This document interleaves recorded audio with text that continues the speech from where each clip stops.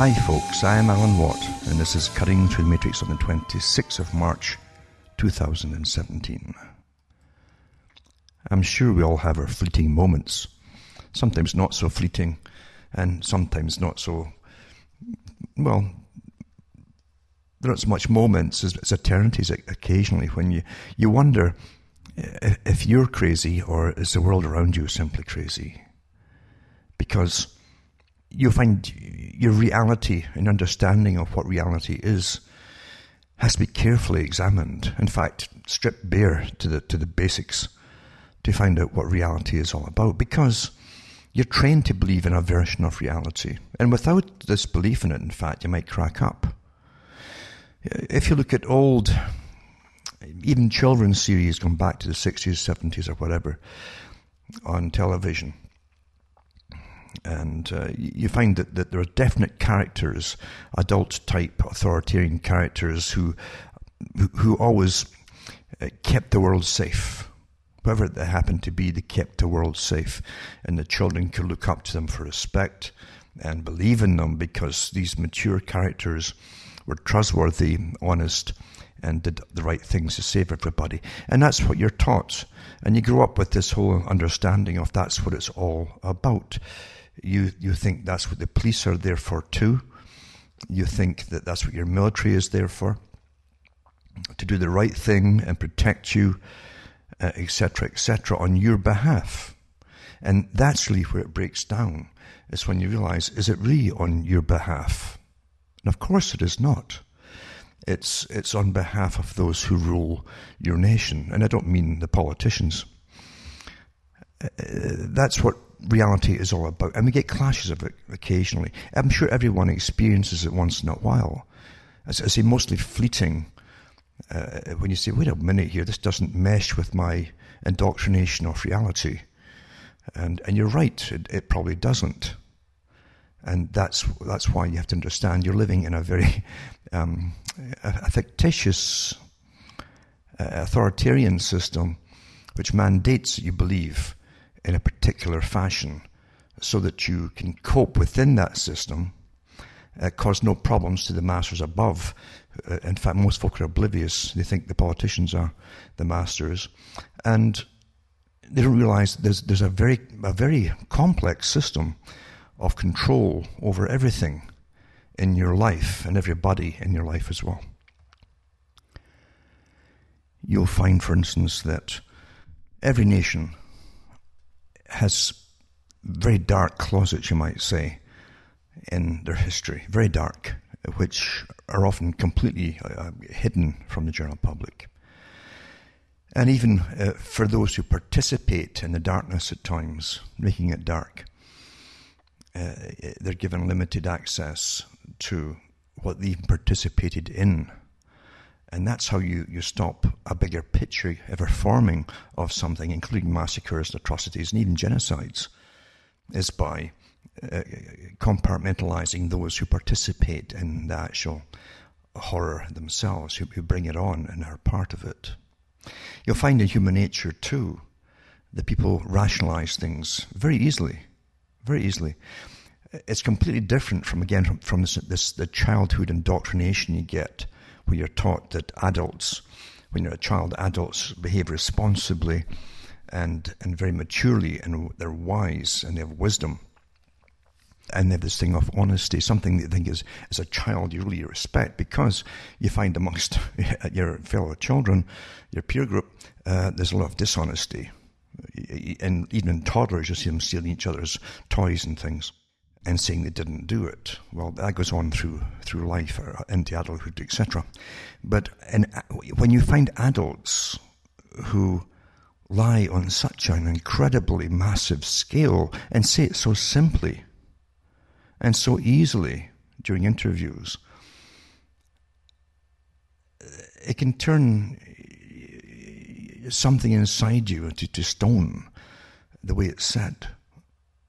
When you realize what you're hearing, if applied in another time, not long ago, or maybe just still to come, or in a different place, it could be an absolute horror show. Absolutely, that's how it's done. And this happens all the time. And those in power understand what I'm saying perfectly well. They have lectures upon it and how to manage the populations and how to keep us in the dark, etc., etc. At the end of World War II, for instance, there were many, many attempts to find out which troops coming home would discuss the fact they'd been involved in massacres upon the enemy. It took 50 years sometimes for people from World War II to begin to even admit this ever happened. Because your forces, which represent you, as a kind of an extension of you might say, these forces have to have some kind of respect to survive. And you, to pay and keep them and all the rest of it, must have that respect as well. And it doesn't jive right when you think that they could be as bad as anybody else, which of course they are, as anybody else across the world in warfare, because sanity goes out the window. War is authorized insanity. In fact, it's mandated from the top. And if you don't get involved in insanity, even with this wishy-washy public relations propaganda bursts that they give to the public as to why you're going to have to go and fight in this war, which is always a pithy excuse. They even admit that you can't give complex answers to the public. They must be simplistic propaganda stories, basically, just repeated over and over and over again. And once again, what makes it work upon the public is this training you've had all your life that somehow adults and people are older than yourself are wiser, more honest and respectable, etc. And nothing is further from the truth. We're always being lied to by governments, and that's the way that they operate. That's the way they've always operated. Try to look into some things that should concern you, to do with, for instance, even your drinking water, even in your local level, and you'll get so many cover stories and nonsense given to you. And if you go and say, well, do you mind if I check it myself? Then you'll find the brick walls come up. That's how it really works. You'll find it going to really deep areas too, which are scary areas as well, to do with what happens to all your nuclear radioactive waste when you have spent, I mean, they call it spent fuel rods, but they're not spent at all. They're highly radioactive, and they've got half-lives of 500,000 years, some of them, things like that. Anyway, they dump them at sea, and they've done a lot more worse than that. They've even dumped them in some of the countries into their lakes, like Scotland, for instance. They would drive them up from England at one time and dump them into the lakes, encased in steel drums. Most of them, for the likes of Britain and Europe, they take out to sea and they drop them in the English Channel and in different places like that. And the stuff eventually corrodes, the seawater corrodes the steel. And the idea being that over a period of time, this will dilute the radioactive waste to such an extent that it's negligible. And again, it's further from the truth. It's so far from the truth. But when you dig into that, for instance, you find again the brick wall of government. The very institutions that you're taught that you should have some respect for, where you have all these different scientists on board with the Atomic Commission and that kind of thing, and they'd never lie to you. And it's because you also are trained to equate knowledge, meaning education, with intelligence. And when you see a bunch of letters behind someone's name, oh my goodness, this guy's so bright and intelligent, you somehow also, in an infantile way, think they'd never lie to you, and they must be more upright in character than you could ever be. And nothing, again, is further from the truth. You can get people who are incredibly intelligent, who didn't need education. And you find people who've had education who are really pretty dumb and stupid and rather evil characters. There's a lot of them around there, actually. And they're making good livings off of the general public, right down to death, basically. They're still making money off of you, these professional people. So do not ever think that having a good education has made you intelligent, or someone else for that matter intelligent. It doesn't work out that way. And we've got to stop just thinking that because they have this slew of abbreviations behind their names, that you've got to respect them and do what they tell you. Why should you do what anyone tells you without thinking anything through? Not just because they tell you to do it. You've got to think, think it right through yourself. You're the judge. You're the final judge for everything, or you should be. Although in reality we're not, of course. So many things are done to us, and we have had no say at all. In fact, when you're a child, you expect your parents to have the say on your behalf, and they're the first ones to get fooled, especially by, say, the medical profession. And don't forget that every profession is a business.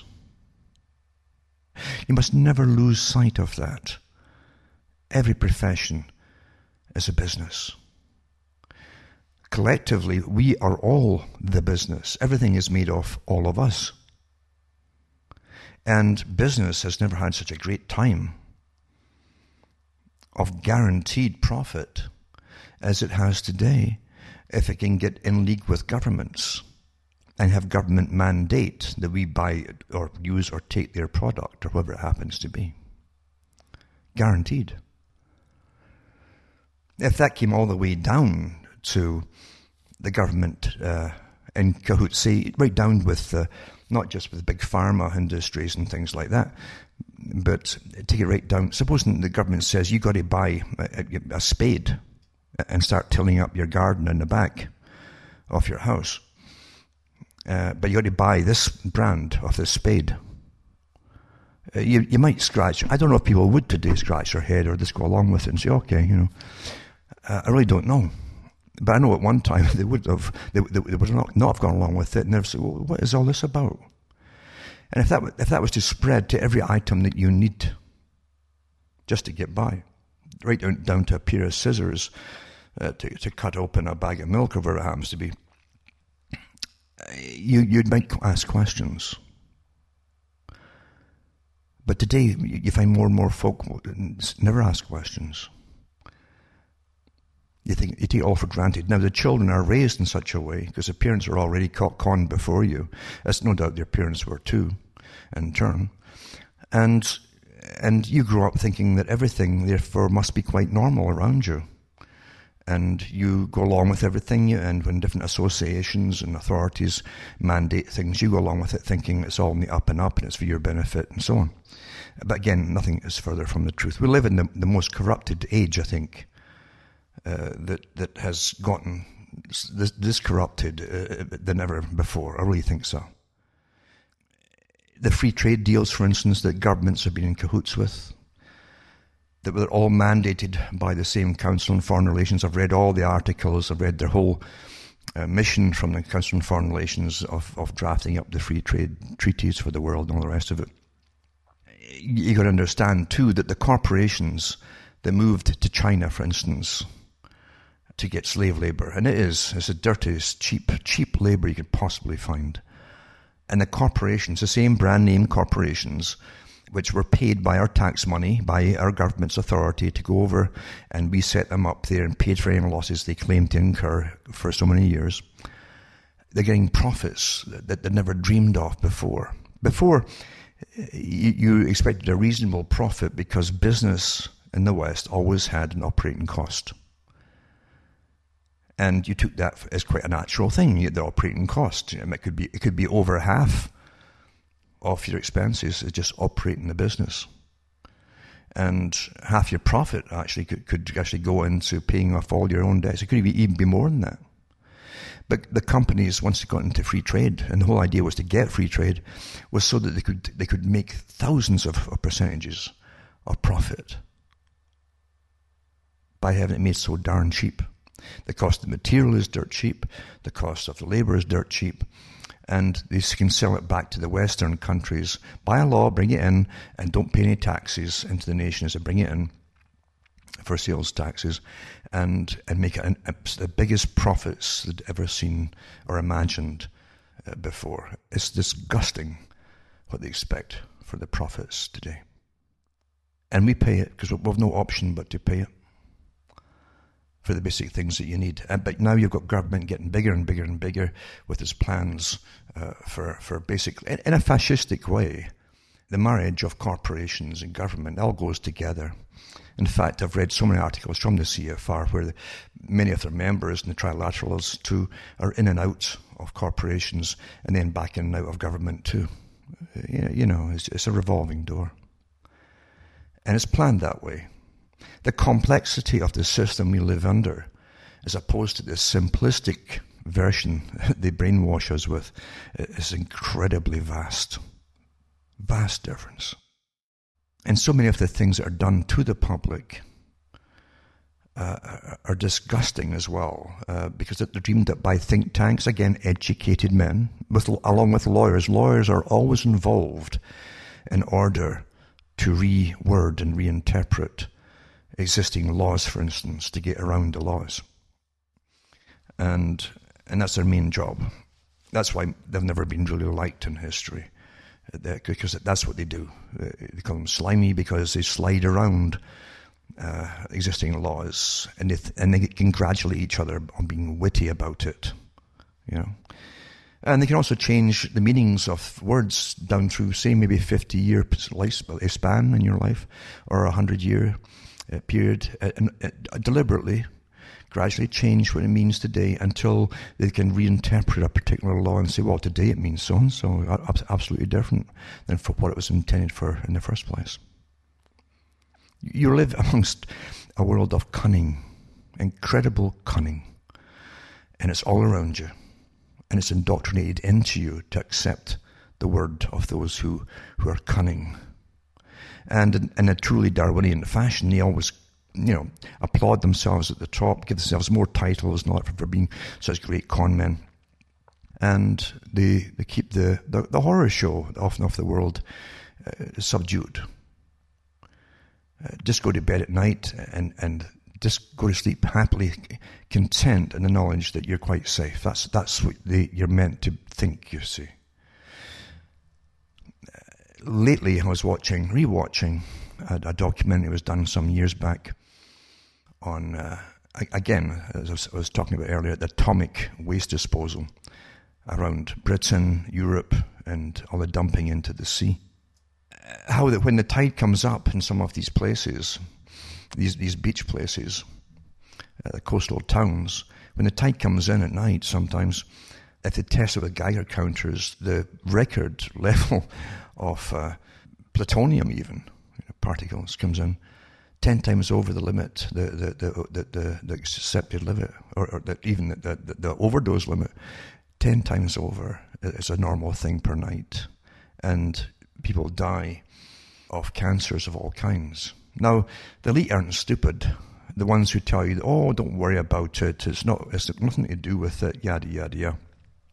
And it isn't until occasionally one of them gets cornered and he's got no way out of it that he has to admit to. And even then, it's a smug way, as though they're talking down to some peon, in rags on the street in the 18th century or something. That's the way they talk down to someone. Well, so what? It's we have to do this, and other businesses make these ethical choices, and that's what they put it down to in big business.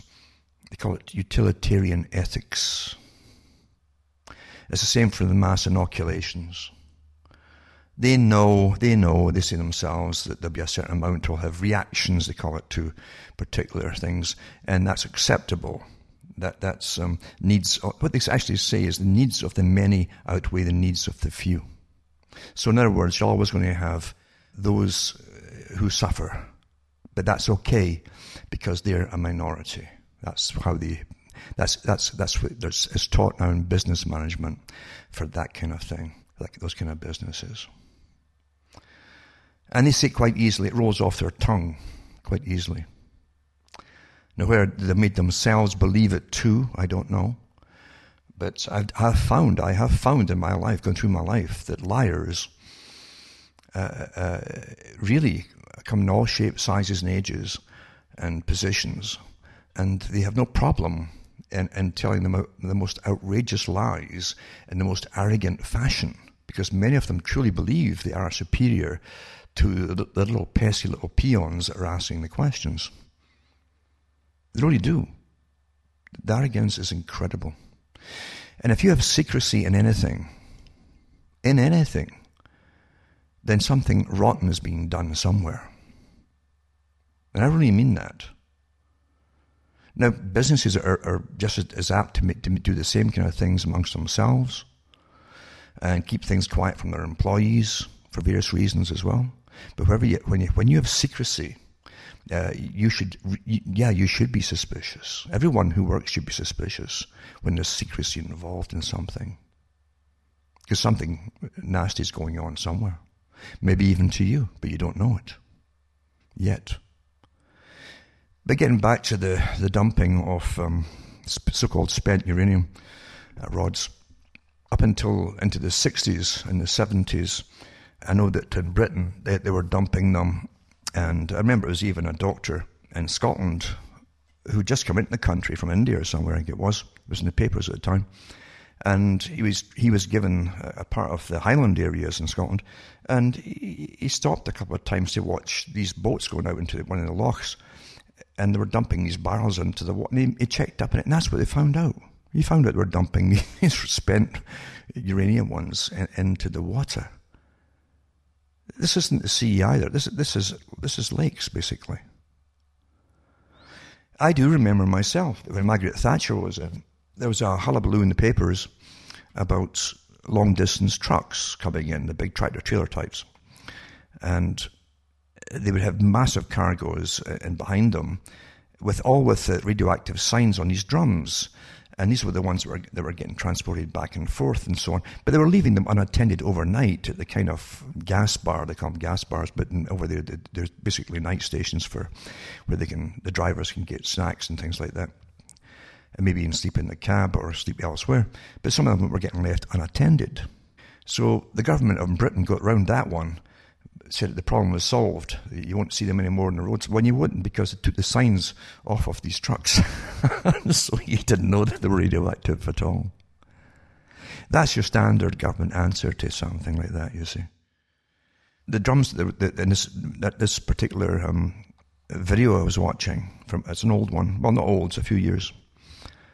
But they said that they signed an agreement, I think in the 90s, perhaps, the 80s and 90s, not to dump any more radioactive material at sea from ships and so on, and drums. So what they did, and they kept it all quiet from the public too, they put in these long, long pipes from the mainland underwater, and then they have a few different discharge places on them so they go round their own law. And that's what governments do. Standard procedure. They go around their own law by saying, well, it's not getting dumped at sea by shipping and on drums. We're flowing the stuff raw through the pipes instead. So that originates from the mainland, not from the sea, even though it ends up in the sea. That's the standard legalistic nonsense that they tie it all up with, you see. It's disgusting, but that's what we live through, isn't it? That's what we all live through. They treat you all like children and stupid. And again, officials and scientists will say this stuff, even in this video, with straight faces. No blushing, no blinking of the eyes. No, good psychopaths all. And that's what they'll tell you. Well, you know, we're not dumping it. See, technically, we're dumping it in the mainland, and it just flows down these pipes into the water. And yeah, so it gives them a chance to put more stuff into the ocean at once. Whereas before, even in the old drums, some of the drums would start dissolving before others. It would take years to leak. That way, it would get diluted a bit more evenly spaced, you might say. But with the pipes, it's directly into the water, and that's it. And then when you find collections, it's just like the same as the global warming scam. the climate scam. You'll find the scientists that take the paychecks because their career now has got, they're well buttered for life, whereas before they probably wouldn't get a job. Now they're well buttered for life for saying all the right. How do you want to say? Okay, I'll say that, and that's them. Then there's other scientists that you'll find do their slogging with their own money and everything else, collecting samples of radioactive waste, etc., around Europe, around the beaches, and they make it professionally tested. And there's the results. You see them professionally testing it. It's not done in some little wooden shack somewhere.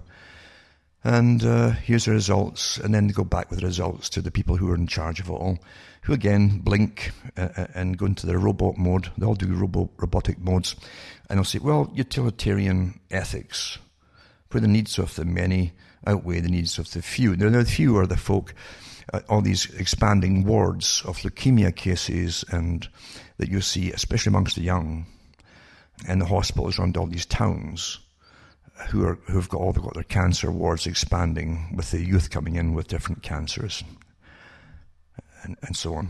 And that's how it's done. That's why, by the way, the elite have had many talks for their subordinates. The subordinates are not the people down below our level. The subordinates are all the top high, almost invisible scientific elites and world managers that work on their behalf. And they've talked about, they're a step above the TED Talks, you might say. You might say the TED Talks are a step below what they teach the managers, are way above them.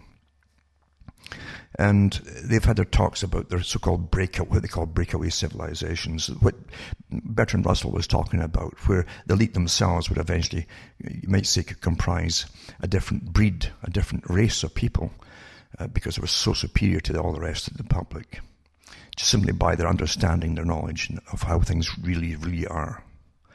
It's not a difficult thing to do when you understand how things really, really are, and you make sure the rest of the public are trained to believe a completely different version of how the world really, really happens to be. It's not difficult at all, is it?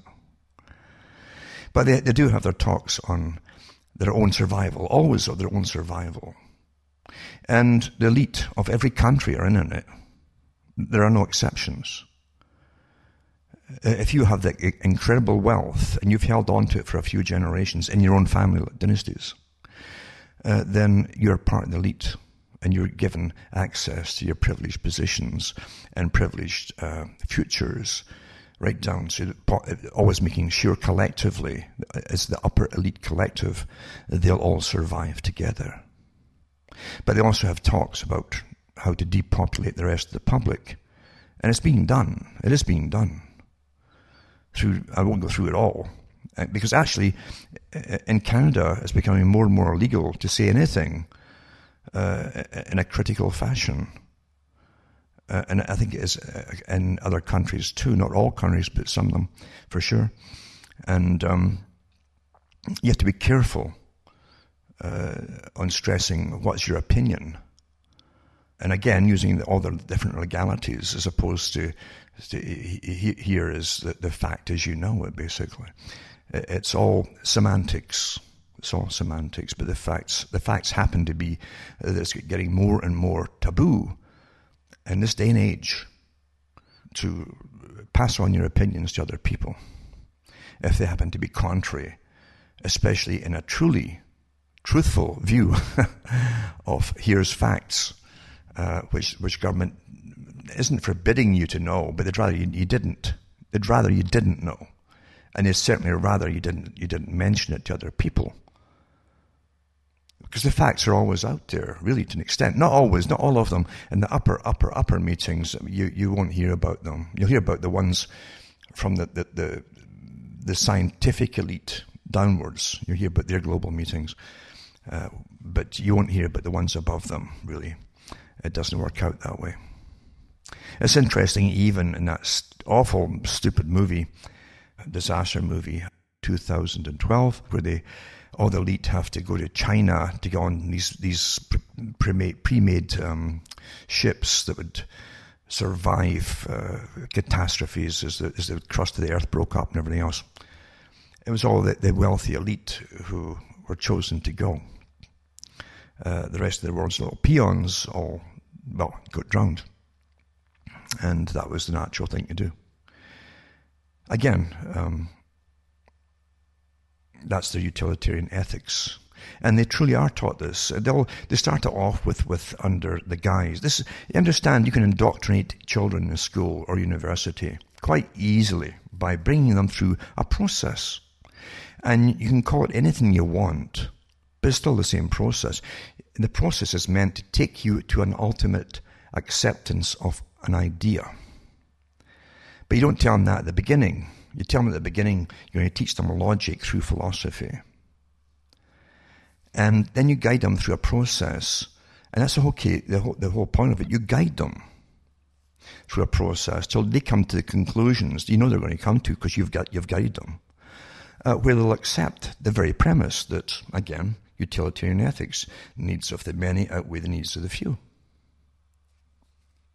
And they start with the simplistic things. Again, so many people in a rubber dinghy, where the boat's sunk, and there's only the rubber dinghy, there's 5 folk in it, there's only 4 loaves of bread left, what are you going to do?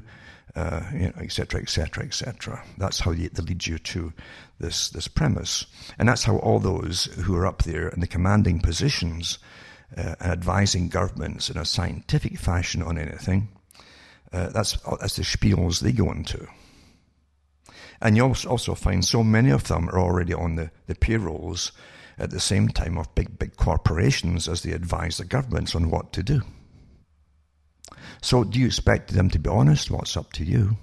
I've given you mainstream articles before where even in the US, which is a bit more open than some countries, it's still rather deceitful, but you still have, I think, more ability in the US to say certain things that's going on, at least inquire about them. Elsewhere, as I say, it's going to be made taboo subjects to inquire about anything. Government really is getting to the arrogant stage, which is a dangerous stage to be at. It's been interesting, actually, it'd be very interesting to do studies on the type of people going into government now. They have all them, of course, for the people who actually are doing all the studies, and all of us, all the data collection agencies. This is where they do the true studies, but we never are given access to all their findings at all. But they understand exactly who are getting in, the kind of personality types they want, but they certainly will know why they're getting this particular type, and now it's so arrogant that it's bordering on the stage of being very dangerous.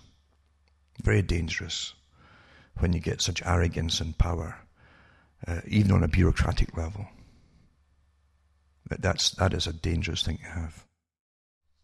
As I've mentioned, we don't live in a really honest world. We have the right and abilities to be honest, but very few folk are these days. I think, too, part of the problem is that they've had so much indoctrination into falsehoods by cleverly engineered toolkits, as I like to call them in schools, which is meant to, again, make sure the child has the right opinion on certain things. How do you bring them to that particular right opinion? Well, this is how you do it. Here's the formula, but you've got to start here in the beginning. If you start halfway through the formula, they might not get it. You must, and this has all been tried and tested with specialists in psychology and so on.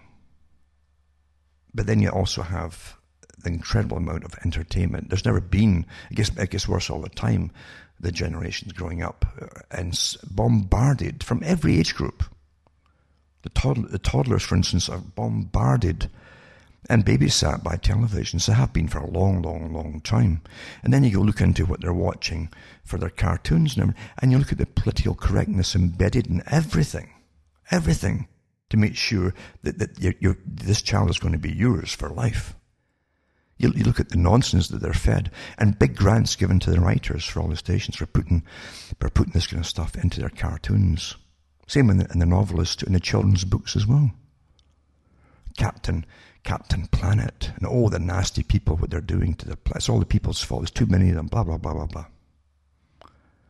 Right down to here you are, and we're going to punish you all by carbon taxing.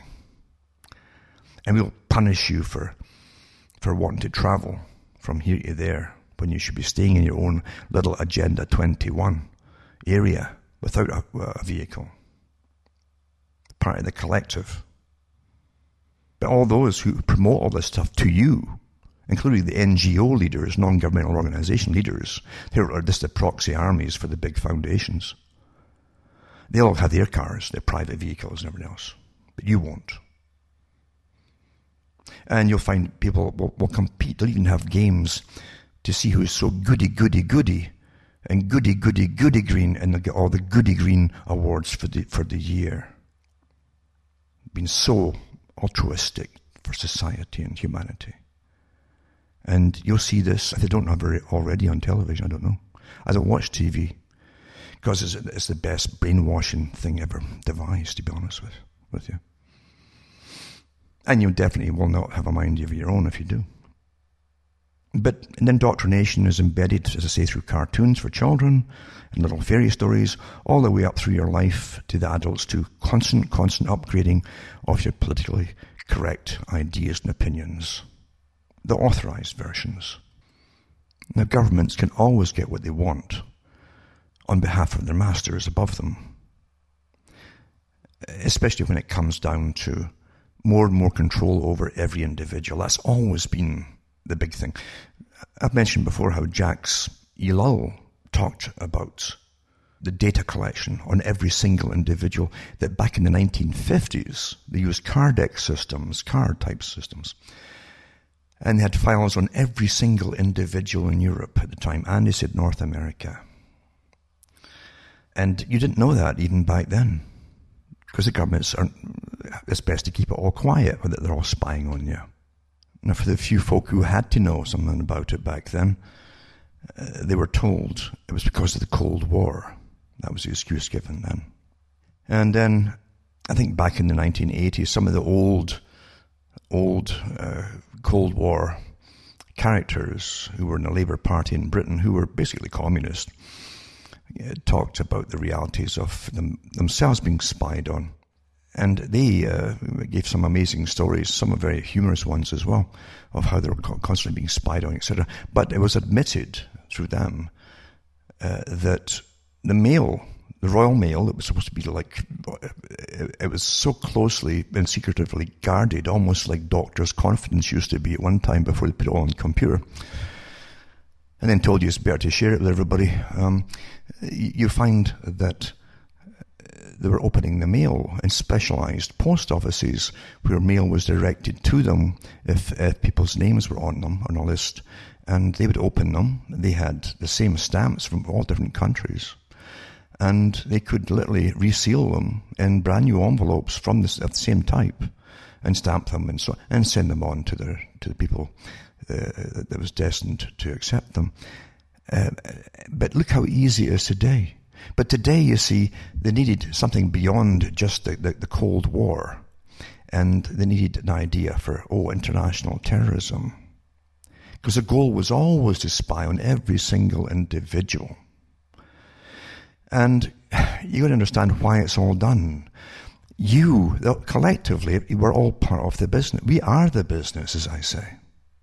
Each one of us is an economic unit and a potential unit all through your life for tax gathering and spending. You're also, if you're able-bodied, you're on a list for potential call-up, even if you don't know it. If they bring another big war on, they'll call you up, and away you go. In other words, you have purpose and usefulness to the people who own the countries at the top. But as I said, to get all the data on everybody, they needed something better than a Cold War. They needed international terrorism. You couldn't bring it all about upon a public if the Cold War was dead. And here's you wanting to know, keep tabs on everybody in the country, every citizen in the country, and the Cold War is dead. What do? You got to get some other means in very fast to start collecting. Again, you never stop collecting data on everybody, but now you've got more and more and more and more, and all your electronic businesses too, massive businesses, already boom with data collection. And away they go. Terrorism everywhere. And it's so wonderful the way that they work to it. You don't really think about it. It's so clever. And then they tell you, and they convince you, well, you can't really have privacy anymore and be safe at the same time. Right after when the dust wasn't cleared from 9/11, the towers, when they were already asking you, and all different countries, including Canada, would you give up your freedoms and your rights for security? Questionnaires on TV shows and things like man in the street interviews, all that kind of nonsense. But they all went into the same act across Britain, the European countries, and Canada. I've no doubt they did it too in Australia and different places at the same time, all coordinated, or you will only give up your rights and freedoms for security. When of course you have no freedoms and you have no rights, and you certainly have no security if you give up your rights in the first place. Now, when things have been passed in a law and you accept them, or you don't complain about them, then it's over. You can't go back. You never go backwards. You can't regain things which you gave up voluntarily. It doesn't work like that. It would never happen. Even, and you've seen it yourselves in the last few years, where governments have promised to stop doing this or that part of their invasive whatever it happens to be. And then you find out a few weeks later that, they're still doing it under a different name or whatever. That's how things really work. You truly are closer to a slave. A happier slave, absolutely. And again, even old Rockefeller, the late Rockefeller, mentioned it too, how the folk would come to them and basically be servile and so on, and be happy doing so. You find the same thing with Aldous Huxley, who said the people could be made to love their servitude because you give them plenty of scope to be entertained, and they can fantasize until the cows come home, and they'll cause no trouble at all. They'll go along with all the little nuisances in life as long as they get their soma at the end of it. And the soma can take the form of, again, even heavy entertainment of all kinds. Distractions. That's what a drug is. It's a temporary distraction, isn't it? Whereas that or entertainment is the same thing. So you can have happy slaves who will cause no problem most of the time. And then you make sure that you have enough threats out there. They all know what the threats are if they ever feel or get to the edge of causing a problem. So you self-police yourself, as they call it at the United Nations. Self-policing. And so psychology and neuroscience has had a great effect on controlling us all and training us all. The training techniques are wonderful from birth to death now. And I'm not exaggerating at all. And getting back to the beginning of my talk, we're trained to see things in a way which is awfully nice. It's nice to believe that the world really is there, all working for the good of the whole, the collective, all working together, but by responsible people in all the responsible positions of authority. It's a very comforting fantasy. And it stops people from being an awful nuisance to those in charge. Now I'm going to just touch on a few links to stories which are interesting. They tie in together. But just to show you, again, that the constant sharing, everything starts off to be local, then it's national, then it's international sharing of all your data. If you don't think that you have a world government, come on. Huh? But it says Canada is eyeing greatly expanded sharing of immigration information such as fingerprints of visa applicants with not only the United States but other key allies. And it goes through their abilities and what they're doing to do this and why they're sharing it all, yada, yada, yada. The sharing on border immigration, but also the 5-country conference characters all involved, the ones that we share them with other countries, so there are 5, the 5 Eyes. And Canada, it says, assumes chairmanship of the conference the year that this article was actually written and published. It says, through a protocol initiated in 2009, Canada can share about 3,000 fingerprint records annually with each conference partner. Now, whenever they tell you something like, here's the total, no, don't believe it, for goodness sake. That kind of thing is for children. That they can share about 3,000. Is it written on stone? They can't go above that. Of course it isn't. But this is how they always try to play something down. And it's not for the real reason, as I say, in a way. Then you have this Article 2 from 2014. New Zealand at the time was left out of the Five Eyes DNA deal, because now you see they want your DNA as well. Not just biometrics, they want DNA samples. And it says New Zealand had been left out an agreement that lets the other Five Eye nations search each other's DNA databases. Australia and the United Kingdom have signed a memorandum of understanding, and the program will also include the United States and Canada. Australia's Minister for Justice, Michael Keenan, said the agreement would allow the partner countries to fight transnational crime. Mr. Keenan said other biometric data could also be exchanged in the future. However, a police spokesperson said New Zealand had not been asked to be part of the agreement, as current law there in New Zealand does not allow for DNA data sharing. Now, here's what it says. The spokesperson said on the few occasions that New Zealand needed DNA information from other countries, it could request it through Interpol.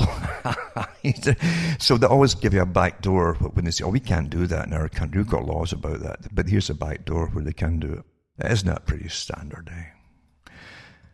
And remember, too, all the articles are written with the view that it's the public who are going to view them.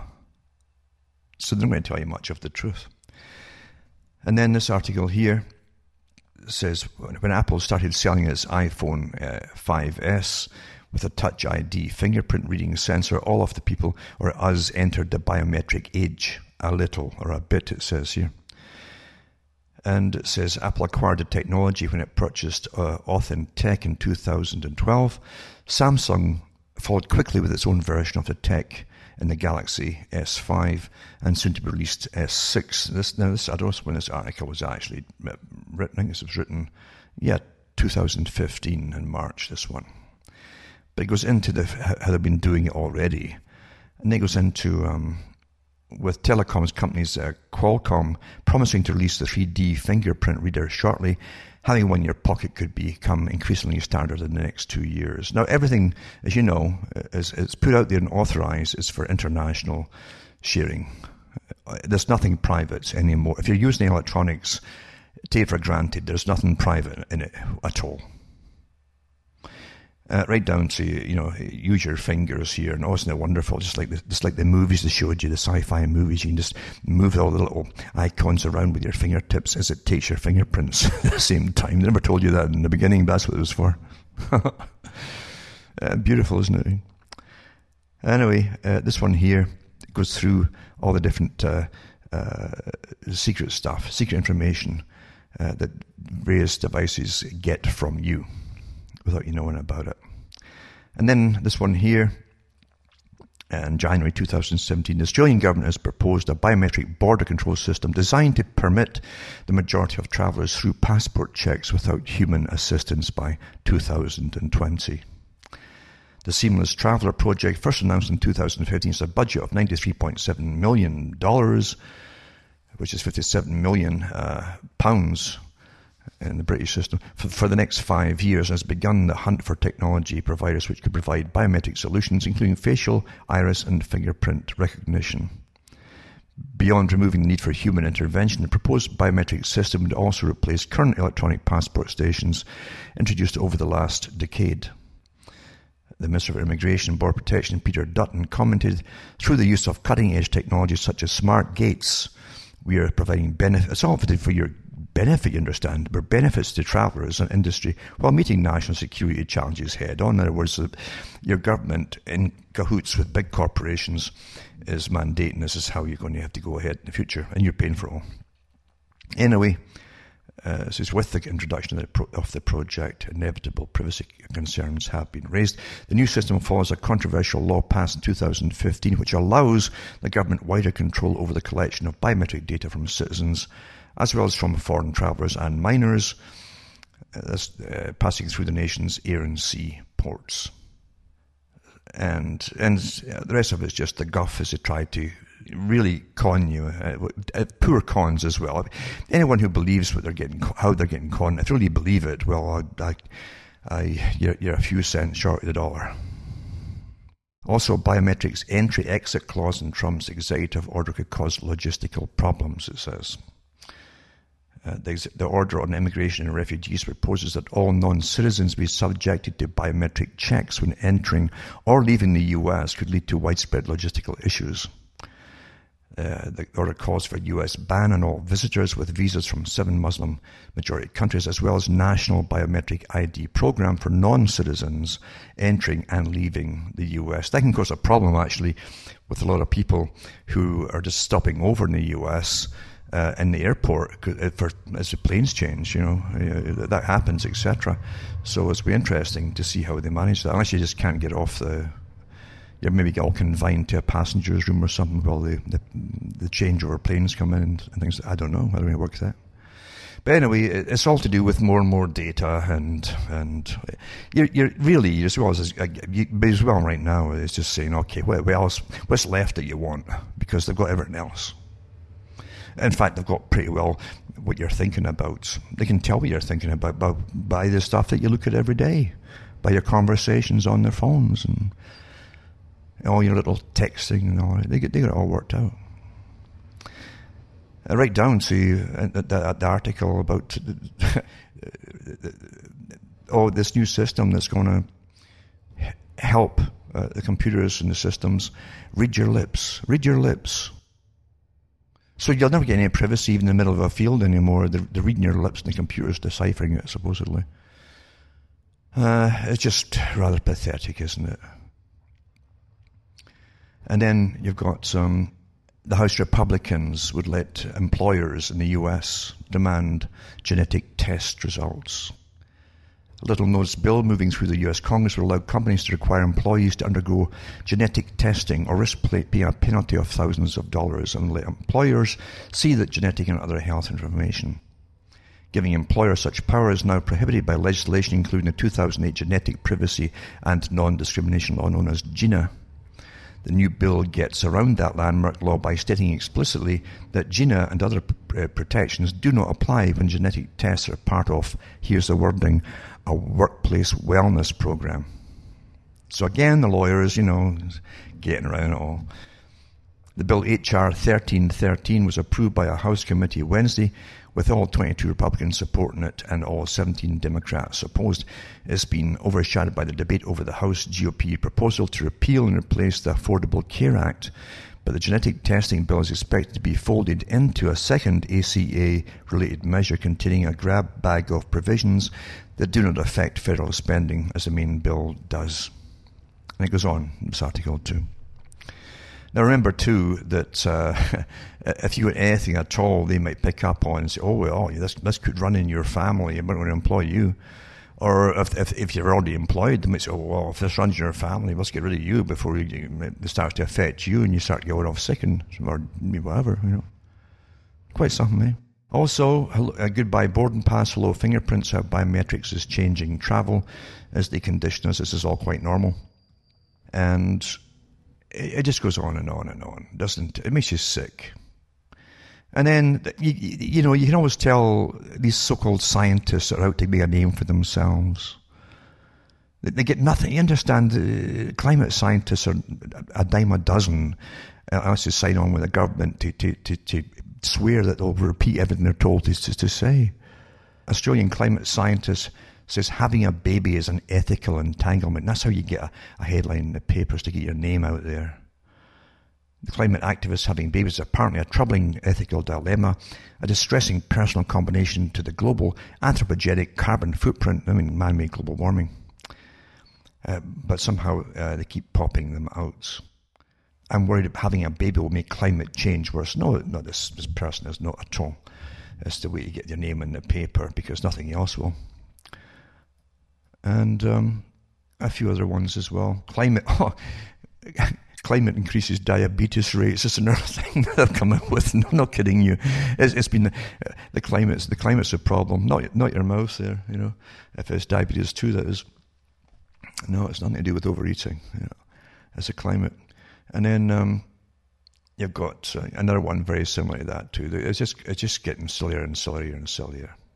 But this is what we're fed. This is what they call news today, because we're in this big push where the general population are being trained to live and be part to try and be comfortably part of nonsense.